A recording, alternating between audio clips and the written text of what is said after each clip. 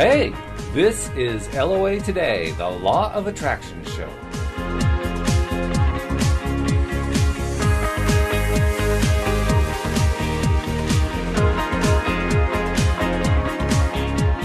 Welcome to LOA Today. Walt Thiessen and Joel Elston here. It is Thursday, January 26, 2017, and we continue our ongoing discussion of the book Think and Grow Rich by Napoleon Hill. We are currently on Chapter 7. We covered the first part of Chapter 7 last week, and this week we're going to try to continue with it because there's a lot of good content in this chapter, Joel. And, I mean, there was no way we could cover it all in one show. That would have been impossible. Well, yeah, and the beauty of the book, it is seamless that you can pick it up, and we don't lose anything, but it's important. All the chapters are important, but Chapter 7 has some stuff that is very relevant to what we're trying to get across to our audience. Very much so. And, in fact, one of the things that comes up next, there was a section that we're kind of skipping over, which is all the reasons why leadership can fail. Personally, I don't think we should spend a lot of time on that, so I'm just skipping right past it. But the next section is a subtitle of Some Fertile Fields in Which New Leadership Will Be Required. Now, he's writing, of course, in the 1930s, and he's basically trying to tease the memory and the juices, the creative juices of potential entrepreneurs who are reading his book. Because at that time, there was a great need, of course, to pull the country out of depression, and there was a great need for a number of different technologies to start to grow, which they did in the 40s and 50s in particular. So that's what he was trying to accomplish. The thing that I think is particularly, there are two things I think that are particularly interesting and relevant to us today. First is his second point, which is the banking business is undergoing a reform. Now, does that sound familiar or what? Yes, absolutely. I mean, it's like, history repeating itself all over again. And then the second thing is actually his third point. He says, industry calls for new leaders. The old type of leaders thought and moved in terms of dividends instead of thinking and moving in terms of human equations. Is that a description of industry today? I mean, everything today is about the short-term quick profit. And very little thought is given anymore to what it takes to have a productive, ongoing, loyal workforce and what kind of commitment companies have to make to their workforces. So, once again, touching on a topic that is very relevant to today. Well, and the old saying, history, all it does is there's no new history. It just keeps repeating itself. Yeah. And there's different names, and the book sort of supports that because the issues of the day are pretty much the issues of today. Mm-hmm. And that's reinforcing that it remains relevant. When you first read some of this stuff, you're thinking, well, this is antiquated. But as you're saying, when you really step back and the cutting edge technology then is obviously much different than the cutting edge technology today, but the concepts are the same. And what's available. One of the things, and I think it was Warren Buffett along the way had said something that focusing on business and what we do, and he was commenting on AT&T, mm-hmm. and he mentioned that AT&T made a crucial error in their undertakings as time went on. Technically, AT&T no longer exists. Right. A company bought them, and they use that name now. But AT&T went away because they forgot they were a communications company, mm-hmm. and that's what Warren Buffett said.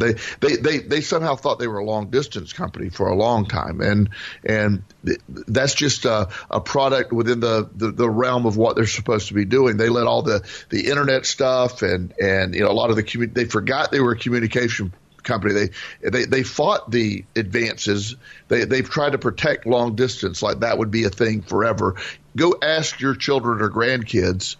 What is long distance? That's where you talk to somebody over the internet who's in China. Exactly. And so the idea that people would pay on their phone to talk to somebody in California is baffling to them. When I could, as you say, I could Skype or FaceTime and not even have to, it's just simple stuff. But it's like grandpa's next door that the grandkids can talk to. So forgetting they were a communications company is really important. I think that in Chapter 7 sort of reminds me of that concept that everything remains the same. It's just us reminding ourselves, what are we trying to do? We get stuck on things. I had an incredible time this week with a client of mine that one of my recommendations to everyone along the way is to read Think and Grow Rich. And he was one of these people that was just adamant about, well, I won't do that, or I won't do a vision board, or I won't do these things, or I won't write down, I won't do the 20 steps or questions, and because it doesn't work for me. And I go, well, clearly it doesn't work for you because you aren't doing it. And doesn't it suck when reality hits you in the face?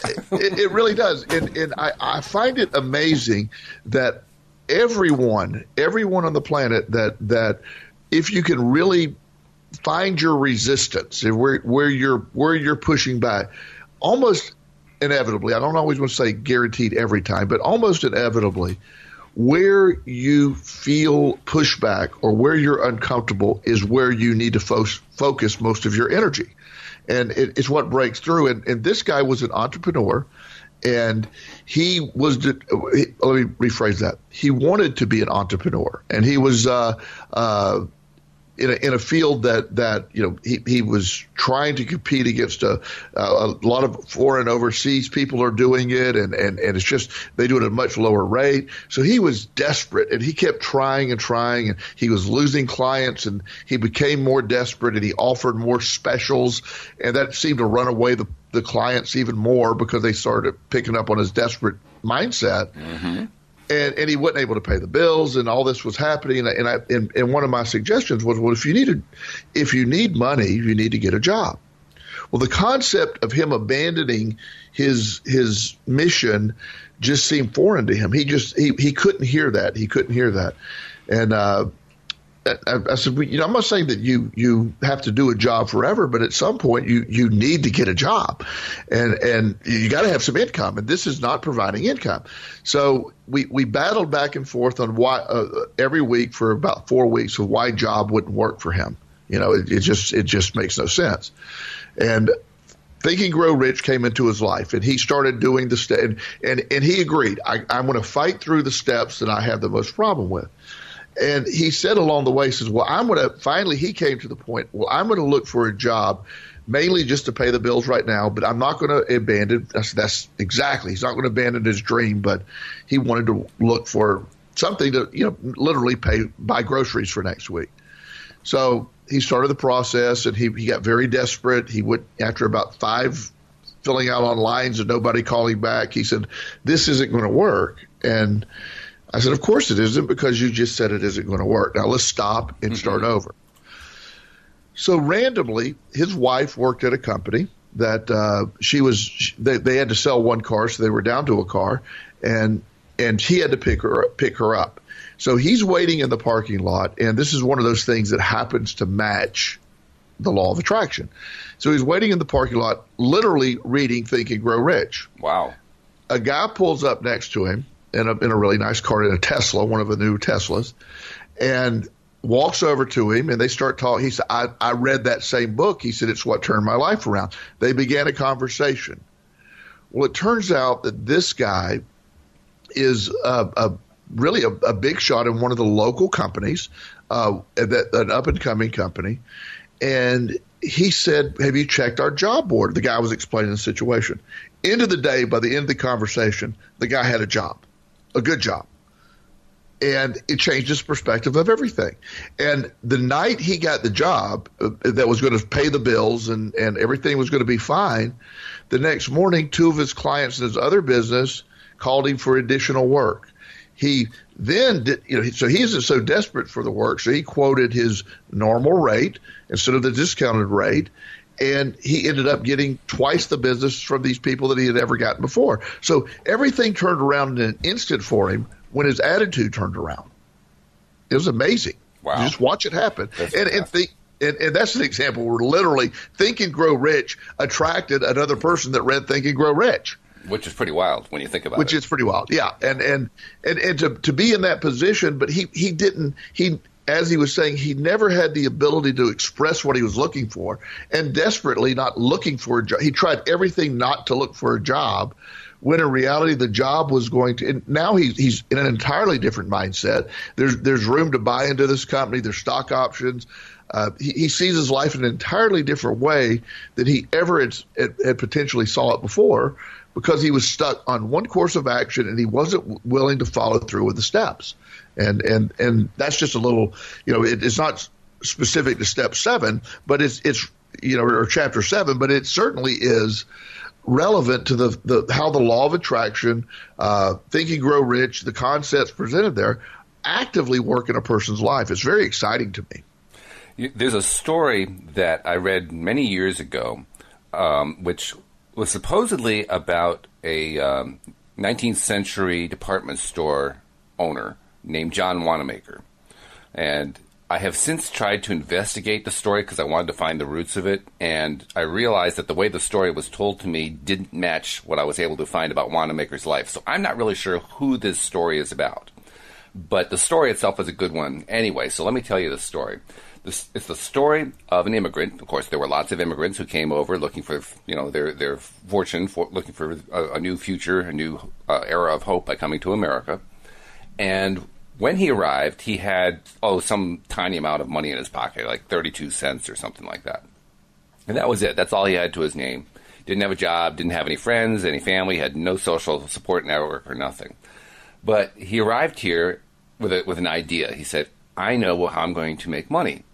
Because when he got to New York City, as is still true today, there were neighborhoods, and those neighborhoods often focused on certain kinds of trades or certain kinds of activities and so forth. It's not quite what it used to be, but even as recently as 20 or 30 years ago, New York was very heavily oriented toward, the garment district or, the various districts in town. Well, at that time, there was one district that, for lack of a better term, I'll call it the sewing district. I'm sure it didn't really have that. It was probably part of what became the garment district. But he went to that area and bought a bunch of sewing materials. Needles, threads, bobbins for, actually it was before the sewing machine, so not bobbins, but various materials for sewing. And put them together into kits, and then decided to go door to door selling his sewing kits. And he tried to do it for quite some time and couldn't get anybody to buy his sewing kits. Because as it turned out, the kit that he had put together was more expensive than what they could get in their local general store. And the more he tried to sell it, the more it didn't work. He finally had to give the whole thing up as a dead loss, which was devastating to him. That was everything he had. But he had to give it up as a loss because there was no way out of it. But he did learn a lesson from it. And the lesson he learned was, I will never go into business again without knowing first what it is my customers want to buy from me. And that lesson alone turned his entire fortunes around. Now, the story I remember was that it was John Wanamaker who then went on to build his store. Having investigated Wanamaker's background, I find that the dates and so forth don't match up with the story, so it can't have been Wanamaker. But it was somebody who, according to the storyteller, did turn his life around and did become very famous. Maybe I just remember the story wrong. Maybe it's not Wanamaker, but regardless, it's a great story because it illustrates you got to be willing to admit that this dream you have isn't fitting reality if you want to actually get somewhere. Right, and that's I and a lot of people often get confused with not giving up as opposed to not giving up on a certain course of action. And that's the hard part. And I think, for many, you get so stuck on things that I know, and I can speak solely for me, you get stuck on something that you can't see, the answer that lies clearly in front of you. And that's the perfect example of knowing what's out there and if what do the people really want? What are you trying to do? Learn what the market is. If you can create a market, you can, the idea a long time ago, I remember when I first heard about Google, I remember what there were search engines before Google. Oh yeah. And it's like, well, why is Google? It's just another search engine. Doesn't matter. And then now Google dominates. It's become a verb. Oh yeah. So the idea that it is a thing, and it is the thing, and it's worth a fortune. Started out with it's just a search engine. And interestingly enough, I'm glad you mentioned Google, because what Google did was they actually did find out that what people needed. Because at the time, there were search engines, but they were horrible. I mean, you could do a search for, I don't know, make something up, for John Wanamaker, and you'd get a bunch of plumbers back because the SEO folks had learned how to game all the search engines. Well, Google came up with a way of defeating that, and all of a sudden, all their search results were relevant. So now they were like 1,000 times better than Yahoo, which was the leading search engine at the time. And you know, and that is where, you know, it's ironic that Yahoo had the opportunity to buy Google in its infancy for hardly anything. They actually had 3 opportunities, and they passed on each one, and it ended up, you know, I imagine that they probably go to bed at night saying, wow, what did we do? But it you know, it is, what do people want? What do people need? And that's the beauty of what we're trying to, you know, and still by keeping focused on the overall mission. What is the overall mission? What is your purpose? Not what is one specific course of action. And at least in my life, that has been one of the bigger things that I figured out, that I use it a little differently. I do a lot of addiction work. And my specific addiction that I'm a specialty in for personal reasons is the gambling addiction. Well, it's a serious addiction, but it's not near as widespread as alcohol and drugs. So if I want to remain adamant about only working with compulsive gamblers in Richmond, Virginia, I'm not going to have a really full caseload.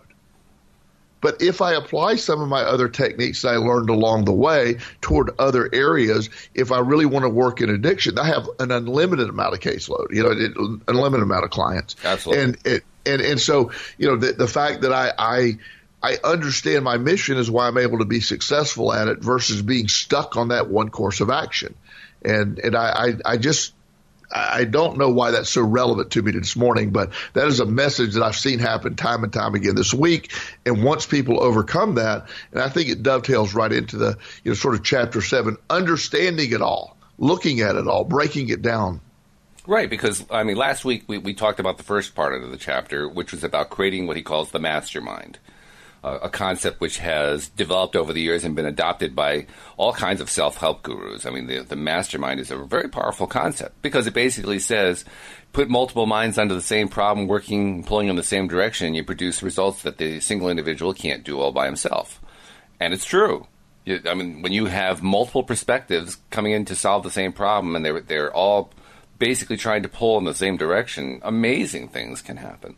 Well, that's how the chapter starts, and then it gets into all this other stuff about the differences between effective leadership and ineffective leadership, and really that was what we talked about last week, but that dovetails very nicely with what you were just talking about, and what we were both just talking about, the fact that people can get locked in on a certain approach to taking action. And if you had done that, as you pointed out, you wouldn't have a caseload. You'd have a fraction of a caseload. But you realized that the essence of what you do isn't that you help gambling addicts. It's that you help people break out of self-destructive patterns. And when you realize that, then a whole realm of new possibilities came in that you hadn't even thought about before.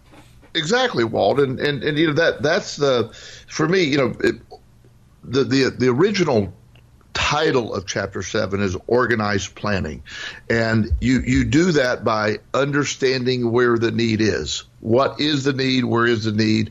And what do we do with that need?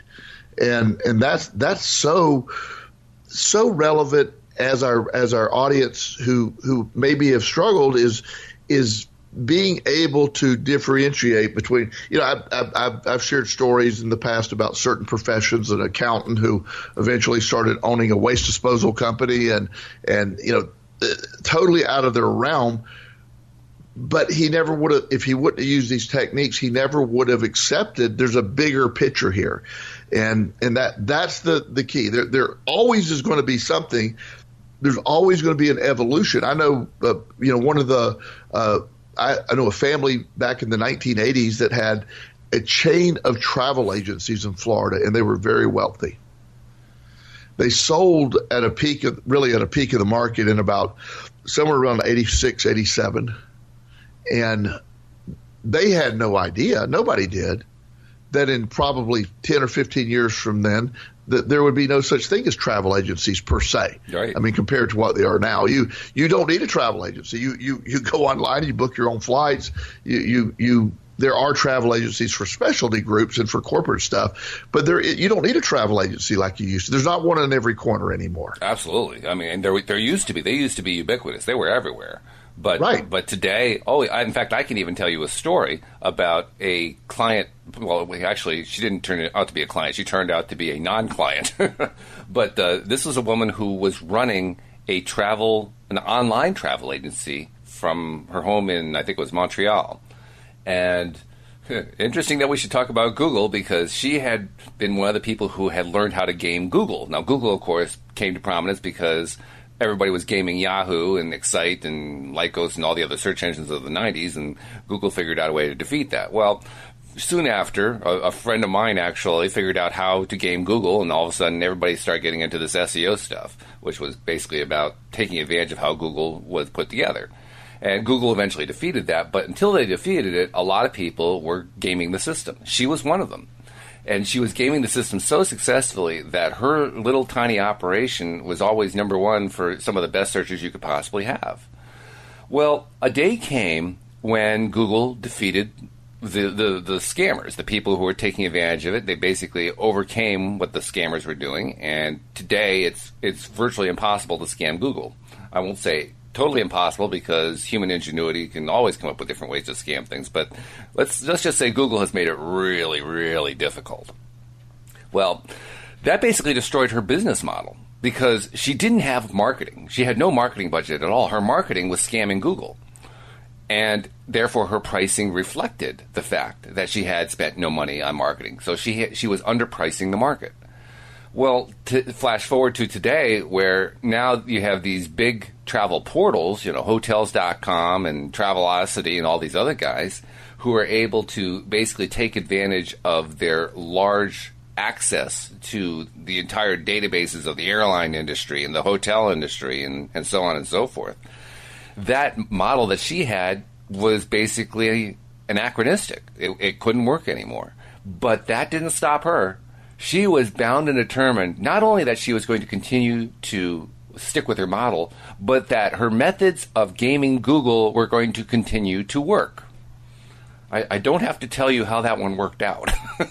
Right. Yes.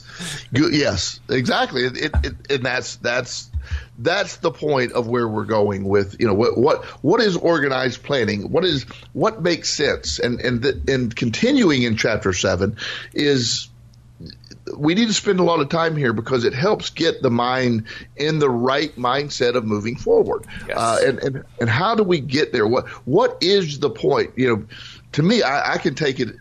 I often will bring people back to the center of, what are you really looking for? We almost always think we're looking for something that we're not. Are you looking? It's hard to say you want financial security, but yet your behavior doesn't match obtaining financial security. That's the stuff where you got to look at the discrepancies. I'm not willing to do this, but I still want this, and that's where we try to piece it together. At least I have to do it for me. Oh, absolutely. And in fact, it's interesting to note too, Hill spends a lot of time in this chapter on not starting a business. He spends a lot of time on how to get the job, the ideal job that you want to get working for somebody else. He spends a large chunk of the chapter on that. And it's understandable, given the audience he was writing to at the time in the 1930s. Getting a job was a big deal. And it was a deal that 20% of the population, especially in the early 30s, was not successful in getting. That's why we had all the breadlines. So it was very poignant. But it's poignant today, too, because you don't have to be an entrepreneur in order to be financially successful. You don't have to be an entrepreneur in order to achieve your dreams. Now, true, being an entrepreneur does give you the opportunity to go for really big wins in a way that working for somebody else is not necessarily going to be able to give you. But that's not necessarily the end-all be-all, and I think that's his point. His point is you can have a perfectly successful life working for somebody else. You just have to make sure you go about it the right way. Completely, Walt, and that's my personal belief that when I try to help people understand what are you seeking? Sometimes working for someone else there's no better way to get experience. There's no better way to get credibility. I share often the story of how years ago when I was running a treatment center in South Carolina, how I literally had envisioned a treatment center, what I would call just the perfect treatment center, where we would be using multiple treatment modalities. We'd be using a lot of holistic approach, a lot of law of attraction. It would be in an idyllic setting in the country somewhere. And as I always said, at the time I was working with compulsive gamblers exclusively. And inherent by nature, compulsive gamblers don't have any money. So the concept of this program, there's no way that could ever come about. Yeah, that's a tough one to survive in. Yeah, when your core audience has no money, it doesn't really matter what you envision.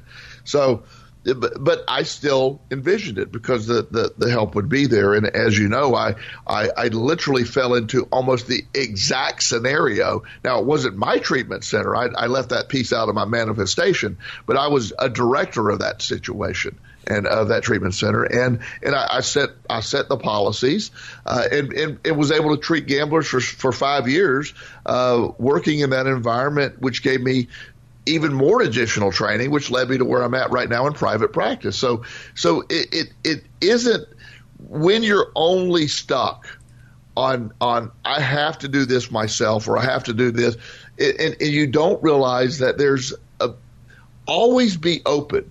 I get last year I got 4 different significant job offers. Now I'm not looking for a job, but I had people contact me. I had one guy fly in to offer me a job. That's amazing. And I love what I'm doing now. I love the environment that I'm in. But I never once – I did tell the guy not to fly in because I didn't want him to waste his money. Because that was good of you. Yeah. And he still flew in, and he offered me an incredible package that he didn't understand. But I listened to everything. I told him I would think about it. I looked at the pros and cons, and I like my situation where I'm at right now. And if it would have been in a different part of the country, I probably would have taken the job. It's just I didn't want to live in rural Mississippi, and not that's just not the environment that I wanted to live in. No disrespect to our Mississippi audience, it's just not what I was interested in.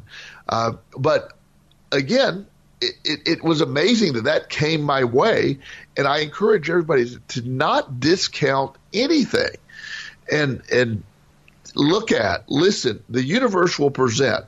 You just got to, we talk about the guy that walked to the mall that day and discovered his job. I every day wake up with the concept of I will always walk to the mall and look around. Doesn't mean you have to change anything, but listen, never get stuck in, I laughingly always tell people my house is for sale. Now, there's no sign in front of it, but there's a number that if you want to buy my house, I'll sell it to you right now today. I don't want to move, but my house is for sale. What I mean by that is, if my house is worth $300,000 and I don't want to sell it for $300,000 today, but if you want to pay $600,000 for my house, come on and buy it. It's just it's out there as I will look at opportunity and never use any preconceived idea or sort of a comfort zone. Well, I'm really comfortable where I'm at right now, and I don't want change. Well, that's how we miss out on a lot of stuff. And I love a lot of the gurus who say that be careful of comfort zones. There's nothing good that takes place in them. Yeah, that's true. And we should also point out, just because we're committing to staying open to stuff doesn't mean bad stuff's not going to come to us. I mean, it does. We have to learn how to bob and weave, how to duck, how to get out of the way of the bad stuff, not pay any attention to it, move on to the good stuff. And so we're constantly challenged with things. But just because we have those experiences doesn't mean it's not worthwhile to stay open, that it isn't worthwhile to be aware of what the universe is trying to deliver to us. Because we're, as people who whether we want to or not, we are constantly engaging the law of attraction. Whether we're doing it subconsciously or consciously, we're doing it. And we do it every time we have a wish, every time we have a desire. Well, when we do that, stuff's going to come our way, and it's going to be in relatively the same vibration, as they say. I never totally got the vibration thing, but it's going to be in the relatively the same vibration as what we were thinking about and what we were wishing for. Well, it may not perfectly match up with what we consciously had in mind. Certainly these 4 offers that came to you in the last year didn't consciously match up with what you had in mind. But for sure, you were putting out the vibration. For sure, you were putting out similar kinds of stuff that made those things come to you. And if you hadn't stayed open to them, you couldn't have had the opportunity to even decide about it. You couldn't have had the opportunity to even explore it. Well, plus it reinforces, here's the other side of that, and that's a great point, Walt, but here's the other side to me is it helps internally. It helps with my positive thinking. Other people want me to work for them. Other people want and want to pay me really good money to do it. Yeah. That reinforce. I'm making a choice to stay doing what I'm doing. But that's a big confidence builder. Oh, it is, and it helps me be more successful here, and it feeds off of itself. And you know, the idea that one of my funnier stories is I have a friend who's he practices a very specific form of law. He's an attorney that it's a very specific form of law, and there really isn't that many opportunities. Well, because there's this one company that sort of dominates this field, he had a big falling out with the owner of that company, who happens to be a friend of mine as well. So my friend that sort of was on the outs with this guy, they had the falling out, the one that needed a job, ended up with a personal injury law firm down in Florida, hating every minute of it. For him, it wasn't a good kind of law to deal with, but he was making a living and taking care of his family. And he said, "Joel, I'm just miserable. My life," and we applied the law of attraction, trying to get him to see things differently. I said, "You got to open up to the idea." Well, he kept just saying, "Nothing will happen. Nothing will happen." No, and we finally broke through it. And he randomly one day, he mentioned to me, Dave is the gentleman he had a falling out with.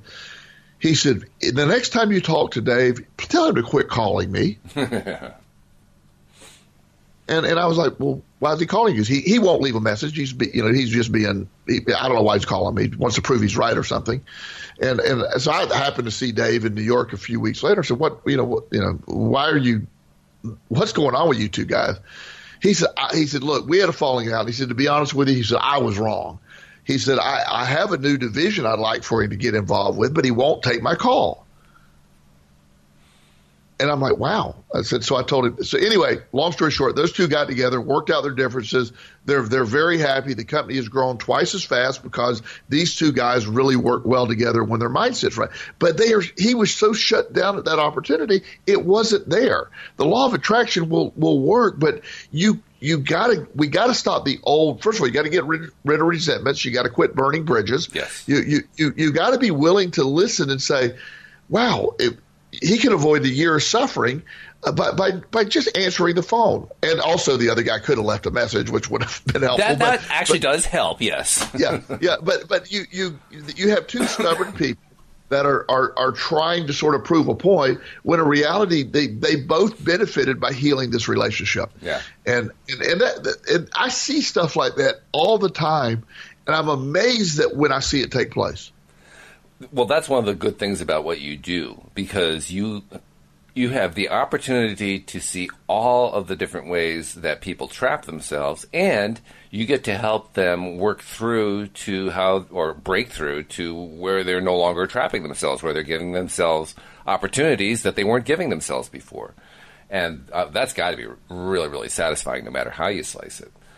But it is. I'm sure it is. You'll remember, of course, I gave you a call about, 3 or 4 weeks ago, something like that, because I was trying to figure out how to improve my financial situation, and I liked the idea of trying to do. I didn't want to be a therapist. Well, first of all, I'm not a therapist. I don't have the training for it. Second of all, I don't really want to delve into the past anyway, but I like the idea of helping people with positivity. So I thought, well, anybody can really be a life coach. I mean, you don't have to have special training for that. You don't have to have special licenses for that. So you can go do that. Wouldn't it be fun to actually help somebody get over their things and explore what it's like, kind of in that sense, to do what you do? I mean, you do a lot more than what I had in mind, but nevertheless, I thought it'd be fun to do. And so you gave me some really great tips, and I tried to follow up on them. I can't honestly say I followed all of them well, because the results proved it. I didn't get this huge influx of new clients, but I finally did end up getting a few people to talk to, one of whom has become a client.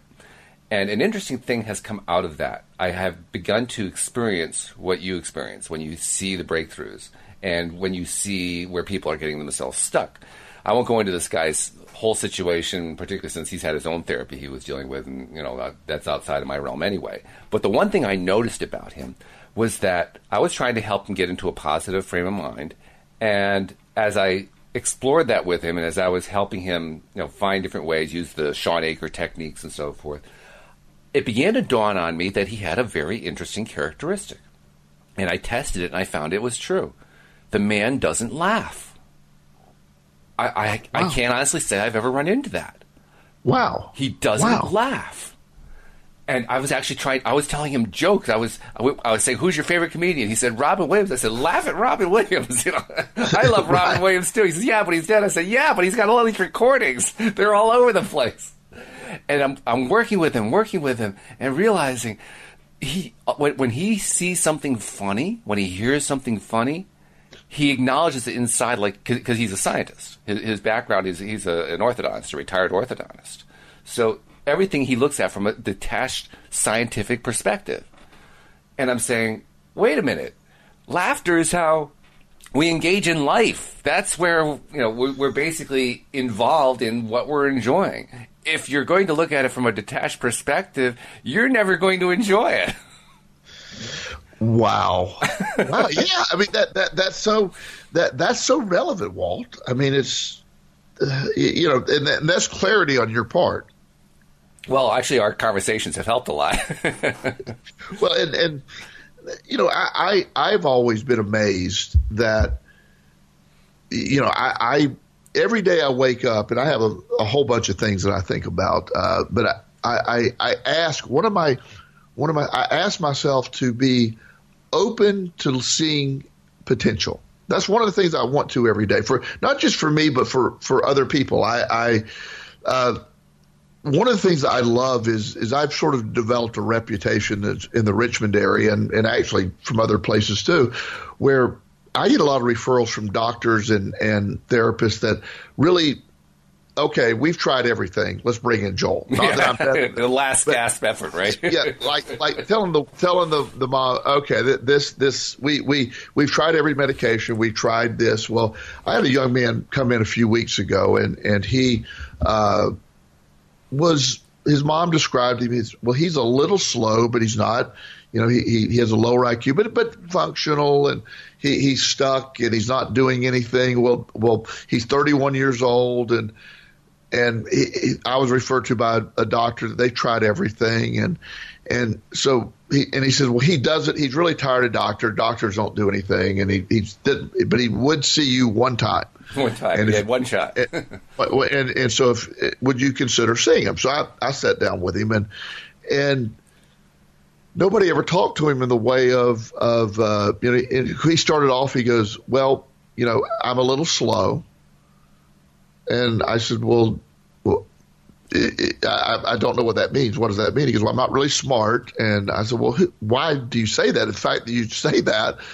He said, well, I've never been successful at anything. And I said, well, what's the last thing you tried? And he started talking about 10 years ago. And I'm like, well, and after, by the end of the hour, I it got him to realize, I said, you just bought into this narrative, this story about yourself. And it just applying the law of attraction in one session, he was a different person walking out of the door. Wow. I said, he loves dogs, and I have a friend that has a doggy daycare, owns 4 of them, and she's always having trouble finding employees, entry-level employees, because the job is basically standing in a big open area cleaning up dog poop all day. Yeah, right.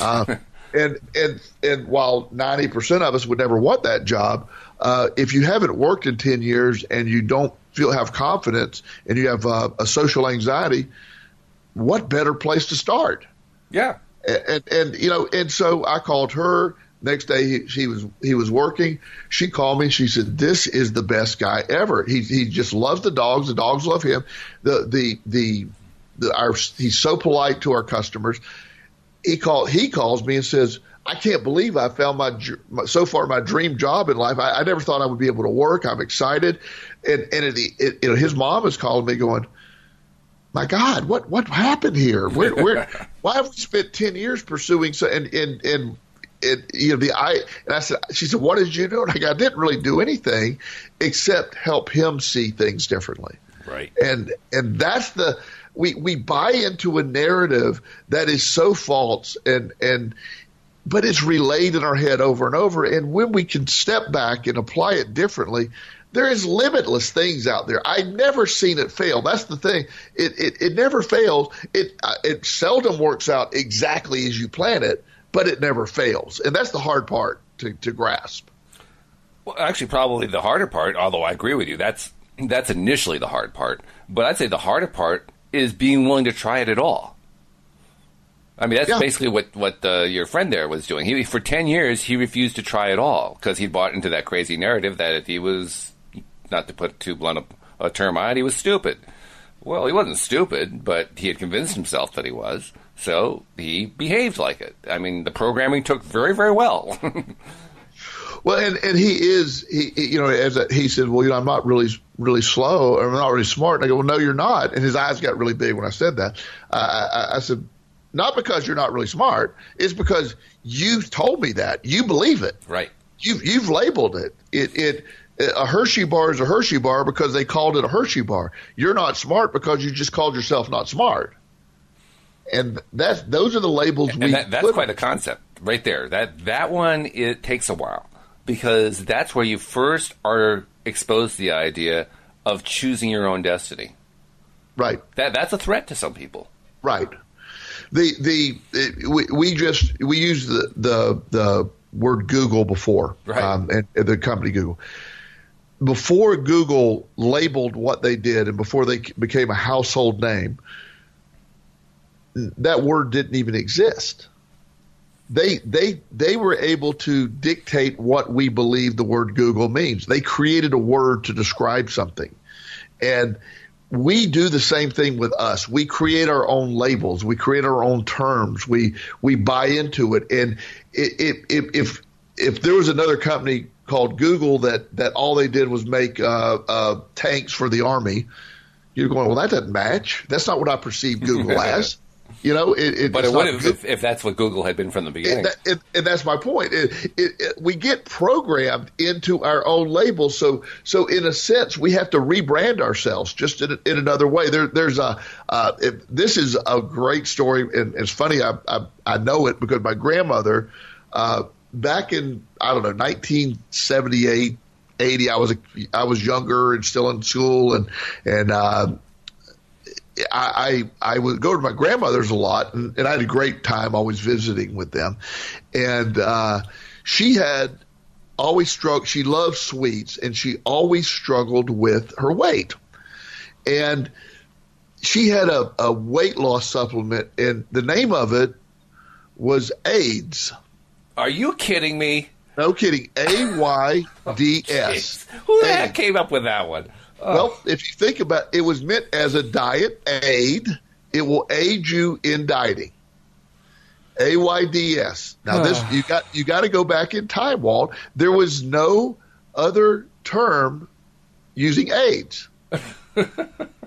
So this was a relatively decent product that she used. It was chocolate flavored, and I remember it because I would sneak one or two of them. And the concept was it was very bulky. It tasted a little chocolatey, not great, but it tasted a little chocolatey, and it expanded in your stomach, and it didn't make you. It allowed you to get rid of hunger. Pretty impressive. It is. In fact, as we're doing this, as we're talking about this, I had to go look this one up. I looked on Wikipedia, and sure enough, there's the topic about this product called AIDS, which existed in the 1970s before the AIDS epidemic kicked into gear. Like, exactly. Oh my goodness. So the label of this product that was actually selling pretty well, doing okay, and again, I knew several people, but my grandmother specifically had it. Their label had to be changed, and the company went out of business, and because you didn't want to be selling AIDS, right? What do you buy? AIDS? Well, that certainly is a weight loss product. If you get AIDS, I mean, it's a horrible mindset. Yeah. Not exactly the way you had in mind, but no, of course, and that was the sad part of it. Is so again, a label is self-induced. You put a label on yourself, you believe the label, but then when there's another label that comes along, it changes what you view it. And we do that internally. And I love that example because it's a reverse way of what we're talking about. But it really is relevant to who we are today, what we are today. You are labeling yourself. We have labeled ourselves. You are living that label. We have, our community has the ability to instantly relabel ourselves. And if you believe the label, that's what you really are. It doesn't take time to change. It's that instantly. We believe it takes time to change, so that's where the problem comes in. Oh, absolutely. Yeah, because in order to relabel ourselves, we have to be willing to buy into the idea that the new label that we're going to apply is real. And our tendency is to say, but that's not reality. Reality is that the label is this other thing over here. And we resist because that doesn't, the thing that we're trying to change to doesn't match with our current map of how the world is put together. So therefore, it can't be true. The hardest part is recognizing and applying the idea that we can start with fiction and turn it into fact. That's hard. Yeah. Absolutely. And that, you see it every day. You get it. I see it with the foster care population so much. They are sold a very negative self-image of themselves. They believe they're less than, and they behave exactly as they believe. You would think too that the social workers might notice that pattern after a while.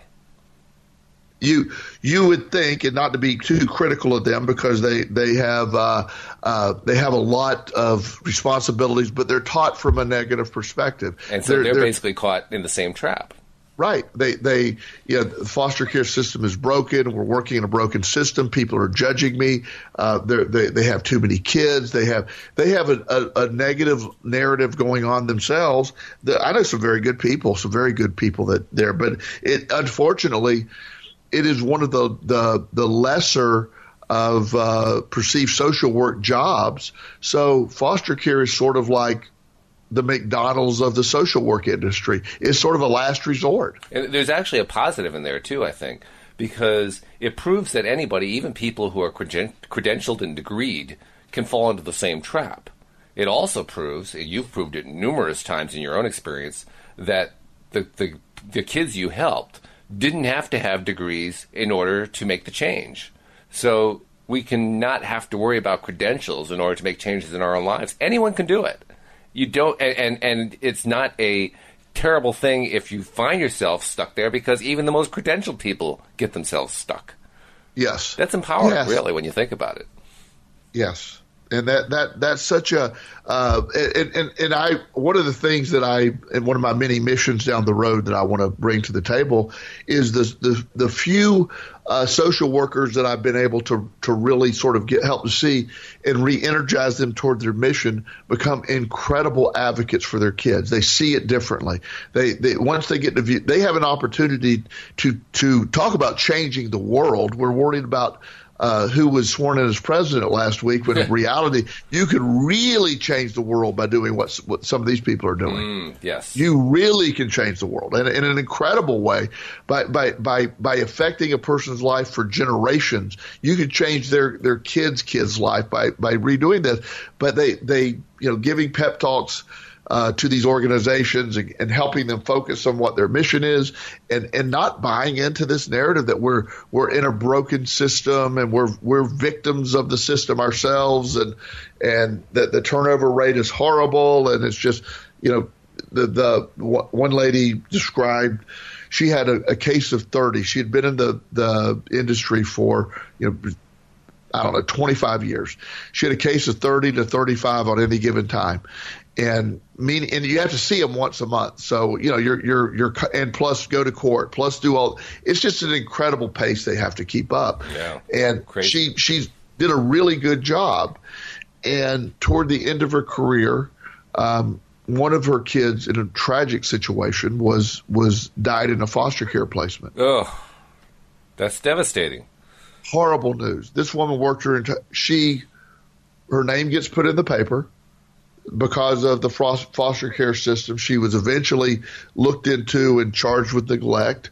Found innocent in a clear. It was an incredible misjustice. She was ever charged. She did nothing wrong. She did everything by the book. But the moment that happens, everybody's looking for a scapegoat. Right. And it just was so her whole negative perception of the whole thing was what a failure I was. I had a kid die.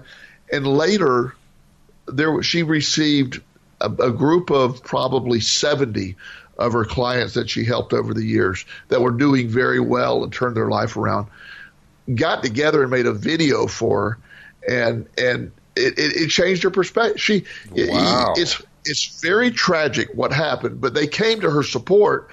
And there were countless lives she helped. She did amazing things. But where was the focus placed? On the one tragedy. Yes. And after everything was done, the young lady died. It was a natural occurrence. Nobody had done anything wrong. It first thought they thought she had an internal breathing problem. She had a heart attack at a young age. It finally wasn't till the autopsy was complete. They determined all that. But again, the narrative of it all was so negative. And I'm excited that she's retired now, but she views her life as a very positive now, her foster care. And she has a picture of the young lady that passed away, and the young lady's family eventually wrote her a letter and said, "We know you did nothing to do this. We're sorry you got all." So there was a lot of healing there, but Walt, it's so easy to live in such a negative way that I know we've sort of strayed from chapter 7 here in a lot of ways, but this is what it's talking about. This is the exciting piece of the law of attraction is we are our own label makers. That's the thing. You make that own label. That's exciting to me. Yes, absolutely. I think this fits in perfectly with Chapter 7 because it's really talking about all the different ways that you get to control your own label. When he's talking about the positive factors that are involved in effective leadership, he's talking about labeling. When he's talking about what it's going to take to go get a job in an economic environment where there seem to be very few jobs available. Well, that's about labeling. It's about labeling yourself as, first of all, a valid prospect for work. And second of all, it's about labeling yourself as somebody who's going to succeed. That's essentially what the entire book is about. It's about how to change your mindset so that despite what all of reality is telling you, you can say to yourself, I am not controlled by reality. Reality has no power over me that I don't give it. And when I choose to change my reality, things happen. Doesn't matter what the economic circumstances are. Doesn't matter what anybody else thinks. That's when change really happens. But you're right. We fall into a pattern over and over again. We fall into that pattern of, oh, my God, one terrible thing happens, so therefore this person is a failure. It's almost like the Christmas movie, It's a Wonderful Life. The lead character, the protagonist, is horrified because this building alone is $5,000 short because his uncle actually lost the money going to the other bank to deposit it. Right. Right. Forgetting, of course, that he had put hundreds of people into homes that they never would have had, which was the huge benefit that his life provided. And, of course, at the end of the movie, he realizes all that because they all come to his rescue and come up with more than $5,000 to, get the bank examiner out of his life. But once again, starting with the wrong focus, and fortunately, in the case of that movie and in the case of this caseworker you talked about, good people came around and said, you know what, this is not the whole story. There's a much better story here. Let's change the narrative. Because that's what it really takes, changing the narrative. And that's the piece that once you discover that your own narrative dictates your own label, and that's where Chapter 7, I think, helps a lot of and this is a very as we said, long, in-depth chapter. But if we get it down, organized planning, organized label making, how the steps necessary to label yourself the person you want to be to attract the things that you want in your life and the situations you want in your life. And there's zero there's not I'm trying to come up with the best way to word it. There isn't anyone else that can do that for you. You can, I'm flattered that I was offered 4 excellent jobs over the last year, but that they didn't make me happy. I was able to turn that into a positive myself. I go through life looking at what is this propelling me to do. Everything that happened in my life propelled me to a new level. It took me to another step. And by the way, this whole chapter begins with the concept of the mastermind. The story that you just told us about the caseworker is a story of a mastermind. Because in that story, on the one hand, there was the negative mastermind of society pointing fingers at her over the death of this person placed in foster care. And on the other hand, there was the positive mastermind of all the people that had been helped by her in the past coming together and refocusing her. That's what a mastermind does. A mastermind is all about helping you focus. Whether it does it positively or negatively, it's still a mastermind. The same thing is true about the It's a Wonderful Life story. Basically, the lead protagonist's friends come together and redirect him to, your life has been wonderful. You've had a fabulous life. You've had so much positive impact on everybody. That's the power of a group of people focusing together on the same thing for a common goal. That's the concept of the mastermind. Well, one of the things that happened this week in a group session that I run on Tuesdays is I have a young man who bad heroin addiction, and through his addiction, he in a roundabout way lost his leg, and he's very down on himself. And you're young, you lose your leg, and you're not focused on what needs to be happening. Well, in group, I saw an amazing thing happen. He has this negative dialogue that has taken place, and this man shows up every week. He has a smile on his face. He's kind to everybody else in the group, and when I pointed out to him, I said, I can't imagine being stronger than you are. You're one of the strongest people I've ever met. You come in here with a great attitude. You want to get better. He never viewed him. He started crying. He said, I've never viewed myself that way. He said, I said, I don't care what label you've got before. This is who you are today. Then the entire group repeated basically in their own wording. He left. He said, I never felt better in my life. That's great. And that's an amazing thing. The power of that was in a sense a mastermind community day, helping lift that man up. A mastermind group can do amazing things when we get it together. When we push in the same direction, it is an amazing power. It's a superpower. Yeah, it is a superpower. People often dream of being superheroes. There's a way to be a superhero. Join masterminds. Yes. It really works, and it's a gift. It's right out there. It is an incredible gift that the universe or God or whatever your belief system allows you to think that has been given to humans using it.